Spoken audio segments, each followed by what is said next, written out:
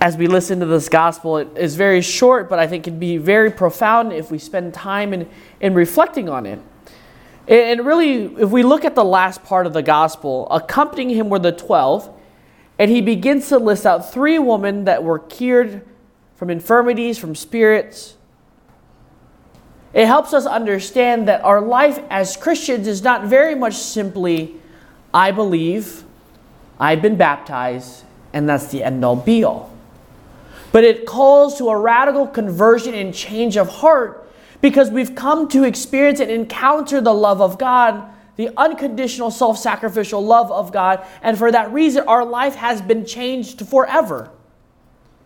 We could come to say that, I haven't had that experience. I don't know that experience. But if we take enough time in our lives to really begin to reflect and really begin to look at it, each and every one of us has had an experience with the divine. We've come to experience the love of God, and for that reason, He calls us to a life of conversion and change. He calls us to this radical way of life of following Him. It's so radical because if we look very carefully in culture and tradition of the Jewish people, women were not seen as equals as we see them today. Women were known in relation to a man.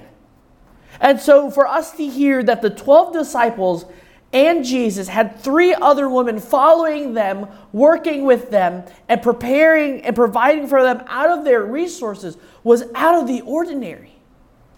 It's not something normal within their culture. But it comes to point back to the fact that if we really live a radical life, we live counter to everything the world teaches us. If God truly exists and God lives within us, our life is radically changed forever. We've come to experience the divine every day. We've come to experience that in our daily life. But it takes the time for us to sit, reflect, to process through these moments and ask ourselves, where was God in this moment in my life? Where was God present yesterday or today or at this moment now? And what is God calling me to do today? Every day He calls us to more and more and more. It's not because we can't give Him more, but we're unable to choose to freely give more of ourselves over to Him. So as we continue our daily life, we continue our relationship, we continue our journey as disciples, we're called to continue radical conversion and change.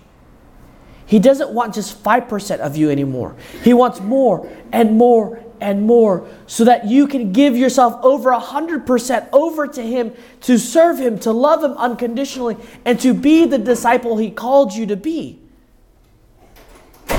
But the choice is ours. He's not going to force us to love Him. He's not going to demand each and every one of us to love Him.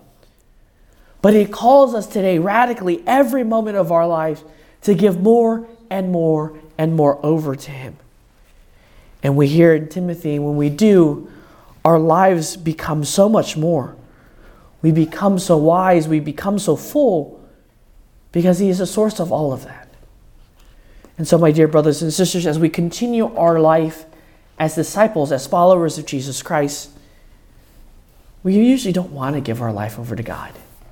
We want to hold our life for our own, to do what we want, what's comfortable and convenient. But today the Lord asks us to live a radical life as disciples, to give ourselves over to Christ, to come follow Him, to be His disciples, not just in name, but in word, in action, in deed, in everything that we do. But it means being radical, being counter to this world, living contrary to what the world teaches us. So the question becomes, are we ready? Are we going to fight that fight and fight Him every moment of our life? Or are we going to just turn our lives over to Him and say, okay, Lord, lead me, do as you wish, make me an instrument of your work. Amen.